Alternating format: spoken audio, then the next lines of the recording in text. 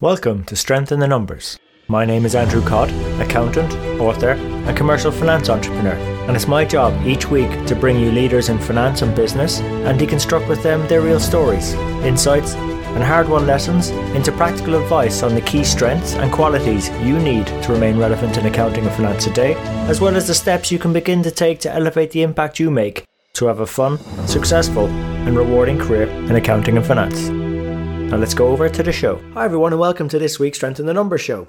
Like what you do it well, and good things will follow.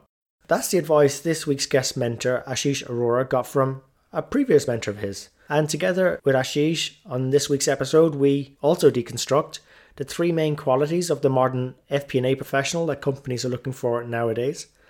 Actually, how to build a team that's not only strategic in nature, but one perhaps is largely based on a low cost or faraway location, and then trying to manage successfully and leading that diversity in the global finance workplace while also maintaining the profitability of the business. And finally, the benefits of having a finance team or team members that have the willingness and the flexibility to travel, which ultimately will help build cohesive teams. And the great thing about having Ashish on the show is he's managed a lot of these developments in these areas from beginning to end, from startup to a much more mature company nowadays.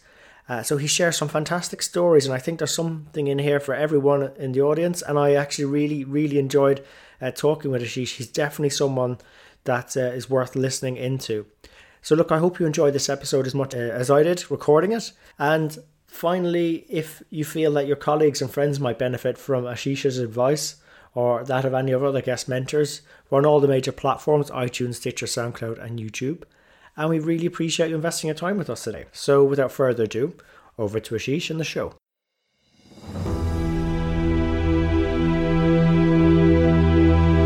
Ashish, welcome to the show. Thank you.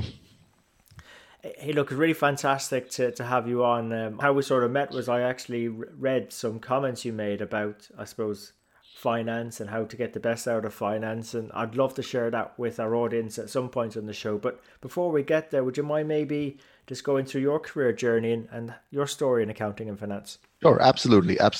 So before I get into my journey, let me just spend a couple of minutes on letting everyone know what I currently do. I work for a company called Cvent. It's spelled as Cvent. We are an online software company that caters into event management space. So we provide software as a service solutions, or what the world calls today SaaS solutions, to event planners to help them manage their events better. We have approximately 4,000 people across the globe. Our headquarters is in the US, and we have about 1,500 people in India. We are growing rapidly. So just to give you a little bit of context, I've been working with Cvent for almost 14 years now. So my journey really started, I did have a couple of years of experience before I started working with Cvent. So after I completed my graduation or my studies, I started working. I'd worked for a couple of years. And in 2005, I was approached by Cvent to join the company. At that time, believe it or not, Cvent was a $10 million company. Our revenue was in the range of $10 million, and we were approximately 100 people. We were just starting our India operation, so I was like the 20th employee in India. And the way it started was, very interesting, because back in that day, in 2005, a lot of companies, specifically the US-based companies and European companies, were looking at India from a cost arbitrage, cost leverage standpoint. So Cvent also was in the same league. So we really started our operations with data entry operations in marketing and client services. But then it caught on, and then our CFO and the manager of finance decided that they would want some help as well. And if the help is coming which is not very expensive, it works great for a company which is just very small in size and do not have those kind of resources. So they really hired me to just assist them. And when you're working for a startup kind of a company which is just $10 million in revenue, your role is not very defined. You're supposed to do whatever is required to be done, right? Yeah. So I was essentially working in finance with my manager of finance who was in the US, and my role included sending out bills, calling people up when they were late in payment, resolving their queries, helping the accountants to in making any journal entry, recording our contracts from a revenue recognition standpoint, and preparing a little bit of management reports for our CFO to look at, just business metrics, right? So that is how it all started. As the story grew, as the company grew over the period of time, the big turn came in 2011. So when we raised our first capital, like until then we were really bootstrapped. So we raised $136 million in 2011. And obviously, when a venture capital is investing in your company, they do a lot of due diligence, right? They ask for a lot of things which we hadn't done, right? So I was part of the core team that was to provide that analysis and that data. And that was really my first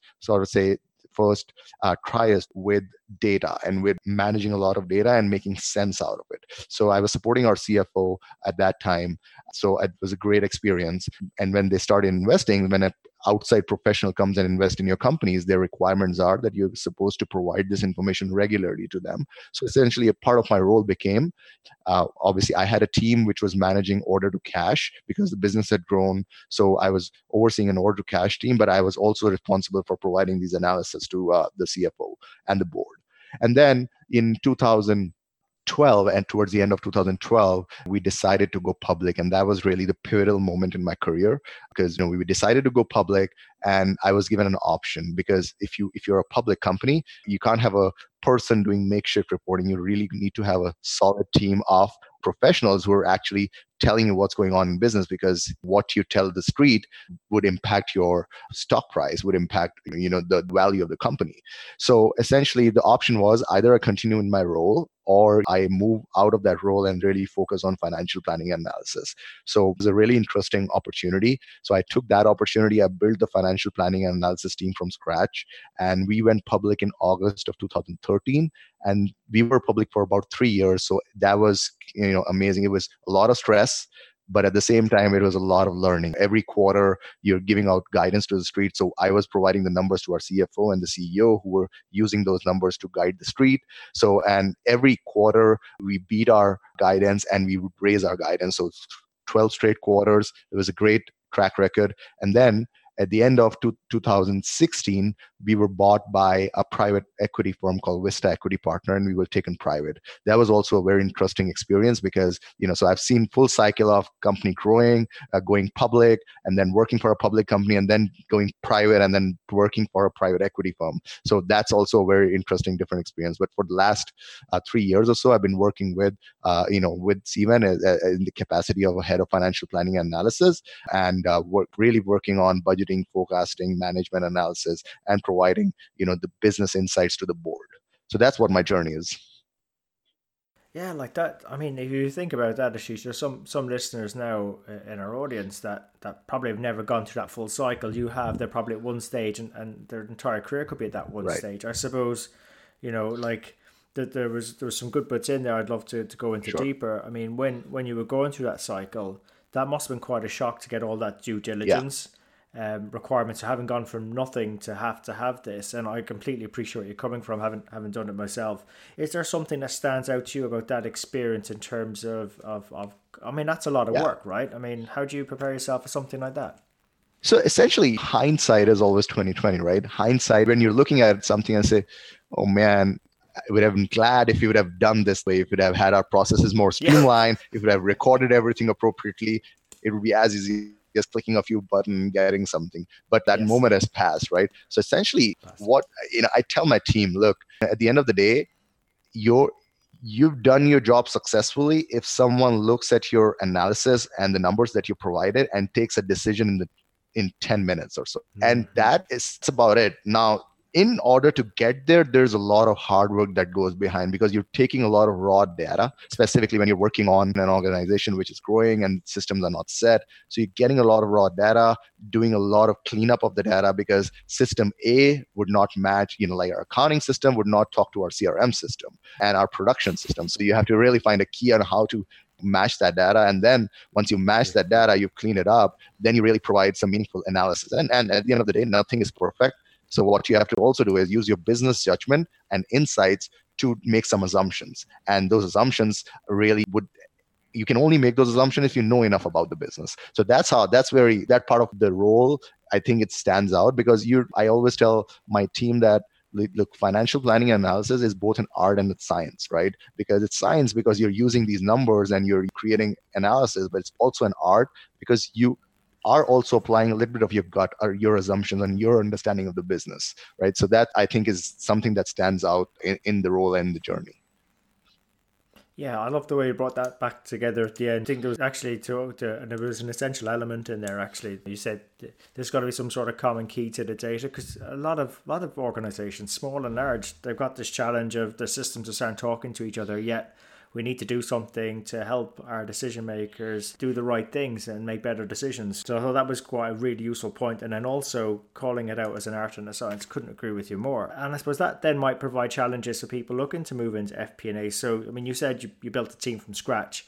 I mean, what are the good qualities of the FP&A professional nowadays in your mind? So essentially, when we look at financial planning analysis individuals, obviously, the first thing is they need to have strong critical reasoning abilities, right? They need to have the abilities to break down a large problem, break it down into smaller problems, then apply logical reasoning to solve those problems bit by bit, right? Because most people, when they look at a large problem, they get bogged down by the fact, oh shit, it's such a big problem. How do I resolve it, right? But essentially what it is you break it down into smaller steps and then try to solve it step by step. And then at the end of the day, you think that you're going to go from direction A to B, and you might end up going from A to C, but that's how the nature of the business today is, right? But you really have to have step by the thought process of breaking down a problem into step-by-step processes. That's one thing. Second, I definitely look at people who are strong, and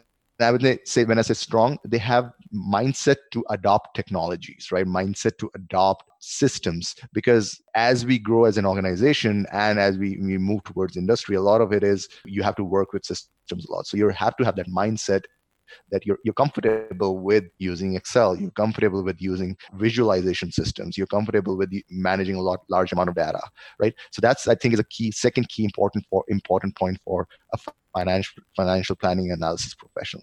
And the third key important point is they don't have to be accountants, right? Because accounting is something that you can learn. What they need to be is really business people. Like, they should be able to sit down with business and understand how business is done. Because if you know that, you can really apply your skill set and provide insights to the business. Like, these are the three key points that I kind of look at when I'm hiring for financial planning analysis professionals.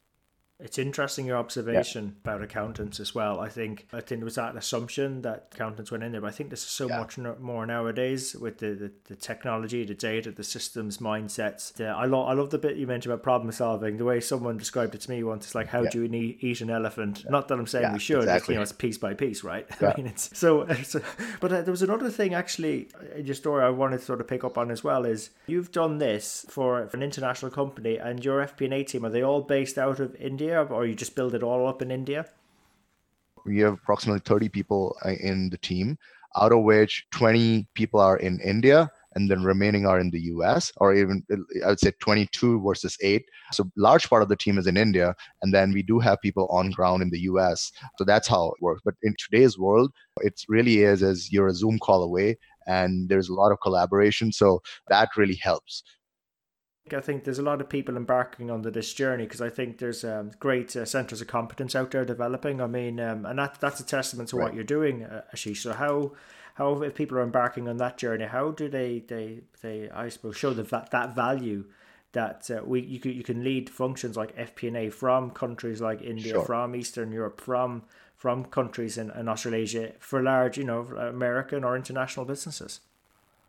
Actually a very interesting question. People have asked me this question multiple times previously as well, that how do you build a team in India or let's say in Eastern Europe? Because essentially the first point of going to these countries is cost, right? You need to just get lower end work done out of these countries, which is not strategic in nature, right? But to build something that is strategic in nature and very, very important to the business, how do you do that when you're 7 seas away? So that, like, at the end of the day, I think it's a two-way street, right? The first is the core team or the headquarters of the business or the decision makers, the C-level suites have to really believe in it, right? And I'm not saying that it's as easy as hiring someone and then things get done. There is a lot of hard work and a lot of patience that is required to be able to build something like this in a faraway country. Like, I'll give you an example.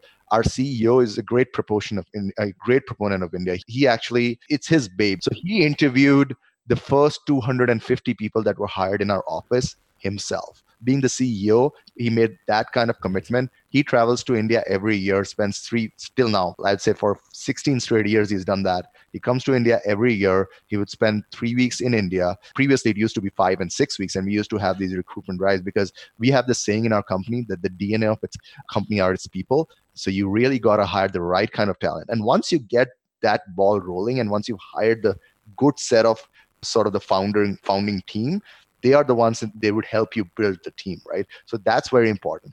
Now, on the other side of the picture, from, let's say, if I am sitting in India and I'm being hired, one thing that is very important is that, look, it's not as easy as you're working for an Indian company, right? If you're working for an Indian company, you're working 9 to 6, you're going back home on time, right? But if you're working for a US company, you have to put in a lot of sacrifices. You have to have that mindset where you're saying, okay, I'm working for a global company. I have to be flexible. There has to be travel involved. Like, we have this program where I travel to our headquarters at least once or twice a year.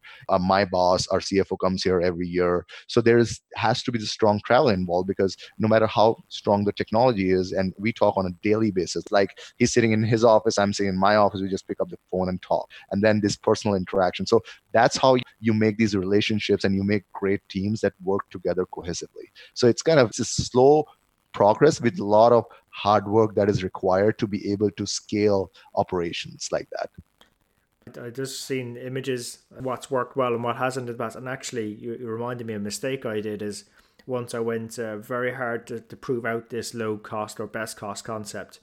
My gut was telling me, look, you still need people on the ground in some local markets, but the organization was dead set about doing low cost. So sometimes you have to show that it doesn't always work, but you can move the majority, to these locations and be very successful. And you're successful because the leadership buy-in, there's people traveling regularly between the two, regular conversations. It's as if you're all in the same office, just at the other end of it. And for me, I think that was a big thing, was you still need some element of local presence, but you also need that high level. So it's actually global and local in one. I think actually in terms of that, was that something you were able to solve easily in terms of getting that mix of people that were, I suppose, in the best cost location versus those that you had to keep in the local market?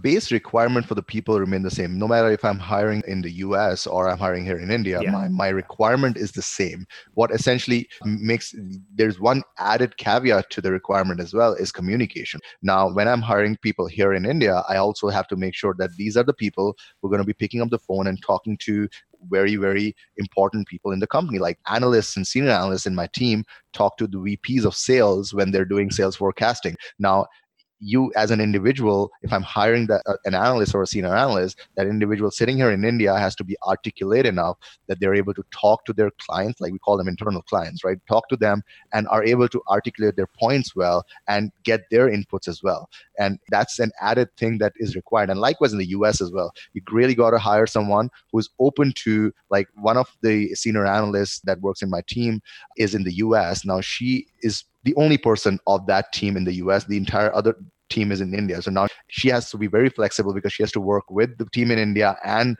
work there. So right after she was hired, she came to India for 6 weeks and spent 6 weeks with the team, built that strong relationship. Now every year she's going to come in during that time. But then once that has happened, now people know it's not just a phone number that you're dialing someone. It's a real person that you're talking to. So I think that's very important. So communication is also a key. On that communication and building on that theme, Ashish, it seems like travel's a key theme, between the teams and people spending time with each other. Because at the end of it is about people, right? Is that something that you came across by accident, or was it more deliberate that you said, look, we're going to try and do this as best cost as possible, but you know what? We're going to have to put an allowance in so I can travel to HQ and the HQ can travel here. Good point. Like this is a key to the concept. The way it started was, so when we hired about 80 to 100 people in India. Our CEO is a great visionary. Like he was like, look, he sat down with the management team. He said, one thing that I feel is the culture. Like for him, culture is very important. We are a very, very strong culture company. So he said, look, I want to make sure if I am in the India office or I am at the HQ in the US office, when I'm sitting inside the office, there should be no difference. The culture should exactly be the same. And the best way to do that is we started this program, right? The program was we would send our top performers, no matter which department they're in. Let's our top 10% performers from the India office to the US office, and our top 10% performers from the US office to India office. Now, it helped us in two ways, right? One is motivating people because the top 10% felt something great happening to them because they're getting international exposure, both on India and the US side. And the second was it started spreading the culture, and this was one unified culture that was built. So, and that over the years we still continue with the program. We have 2 corporate apartments that we've leased here in India. It's about 10 rooms annually. We have 3 corporate apartments in the US, so about 6 rooms there, and there is constant travel that continues to happen. Obviously, and travel is one of our very big expense line in our business. Yeah, but then we always have felt that this is very important for the business to do, and for long-term success of the business, it's something that's very important.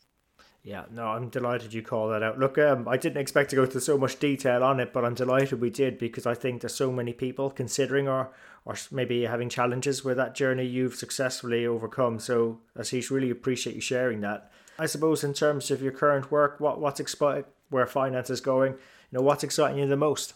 I think the most is the rate at which we are transforming our processes and our business. Now, what that means is the way we were doing our business at that time, the way our process were at that time was completely different.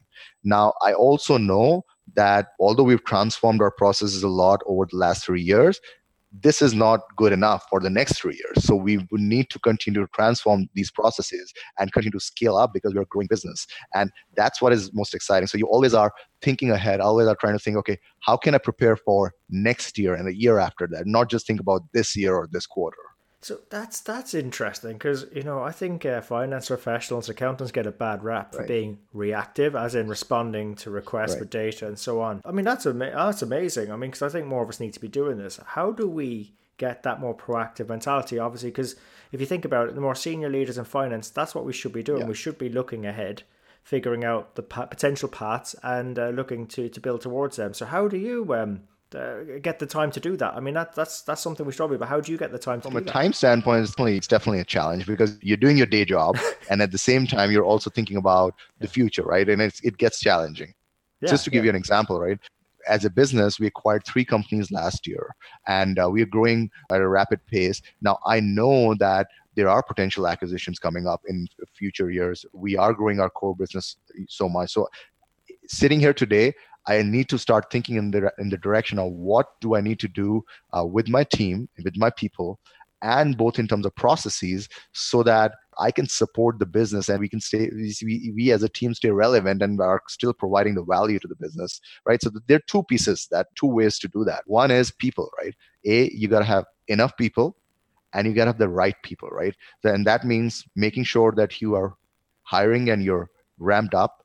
B is you're actually upgrading the skill set of your existing people, right? Just making sure you're investing in their trainings, making sure you're investing in them as well. So that, takes care of people from a people aspect standpoint, making sure you're hiring A players, real strong players you hire for potential rather than performance, right? Because even if I'm hiring a junior level resource today who's got let's say a year and a half, 2 years in experience, but what I look at it is 3 years down the line, is that person something that I can place my bet on and say, obviously you're never 100% right, but is this a person 3 years from now who can potentially manage a small product line or work with as an independent product owner, right? So that's how you kind of think in that direction, because you're eventually going to need people, right? So you do that. And then the second part is just figuring out what is it that was relevant 2 years ago in terms of the stuff that you're providing to the business. Maybe it's not relevant today and maybe you evolve. So you're talking to business a lot. And what I try to do is specifically this year is I'm trying to figure out what are the things that we're doing? How can I have my team spend lesser and lesser amount of time in preparing the analysis and preparing the data rather than actually looking at the data. So I'm like, for example, I'm working with our IT team in investing in Tableau, right? We've invested in Tableau. So how can we create certain dashboards rather than and so that dashboards get the data directly from our CRM system rather than someone pulling it out in Excel, then creating pivot tables out of that, right? So, things like that. You have to really start thinking in the direction of how can you reduce these things so that you get bandwidth out of your team and they can start working on other important aspects of the business. That's what great advice there, Ashish. And I think some of us, particularly to your last comment, I think a lot of us have been on that journey, trying to avoid the copy paste and that. So thank you for that. I mean, I suppose in terms of your career, Ashish, I mean, what's been the best bit of advice you've received? The best advice that I got when I was really young in the company, our CFO at that time, he used to say, what you do it well and good things will follow. I've always, I lived by that. If I am enjoying what I'm doing and I'm putting my 100% in it and I'm making sure I'm doing it well, everything else will follow. So I think that was very good advice that I got early on in my career.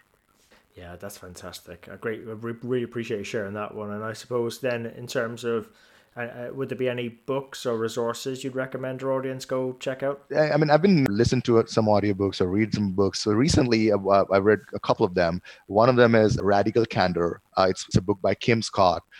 It's a great book for people leaders, no matter which domain you're in. It talks about how you build the teams and how you get your teams to do great work. And very interesting read. The other one that I read recently was Creativity Inc. It's a book by Ed Catmull. He was the founder of Pixar Animation. And I like movies. I look at movies, but I never thought something like Pixar could be this interesting. So when I started listening to that book, it gave me a whole lot. Like it's essentially how to be creative in business, like how are creative organizations built. And creative organization, not necessarily like animation studio. Any organization has to be creative today. So those are two interesting recent reads that I had.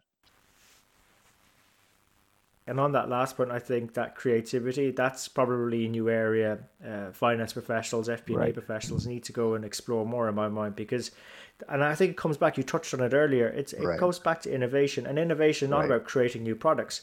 It's just making it easier for the business, our clients, or who are customers to access what we do so that we can be relevant to them and add value to them. I mean, that's essentially it. So I'm looking forward to checking both those out. I haven't come across them before. So appreciate the recommendations, Ashish. And if our audience wish to continue the conversation, how's best to connect with you?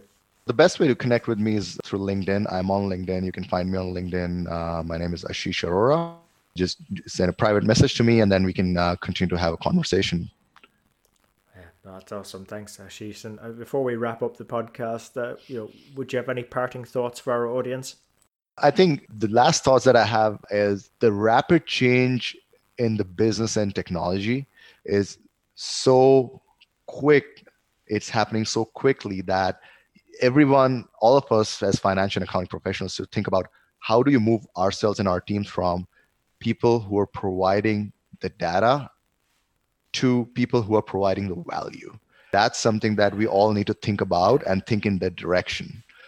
Yeah, that's fantastic. And what a way to end the show. Look, Ashish, really appreciate you going through your journey, the commitment you've definitely got to your people, and also that fantastic experience. I think a lot of us will benefit from building an FP&A team from scratch, particularly through the cycles you went through from VC to listed company, public company, and then back into private equity. That's some journey. So wish it continues in a good vein and a positive manner. And thanks for investing your time with us today. No problems. Thank you so much. It was lovely talking to you. So there you have it. Hope you enjoyed today's show. If you'd like to know more about our guests today, their bio, and follow up on the resources mentioned during the show, you can find all the relevant links and more at sitnshow.com. There you'll also be able to get access to earlier shows, read the latest blogs.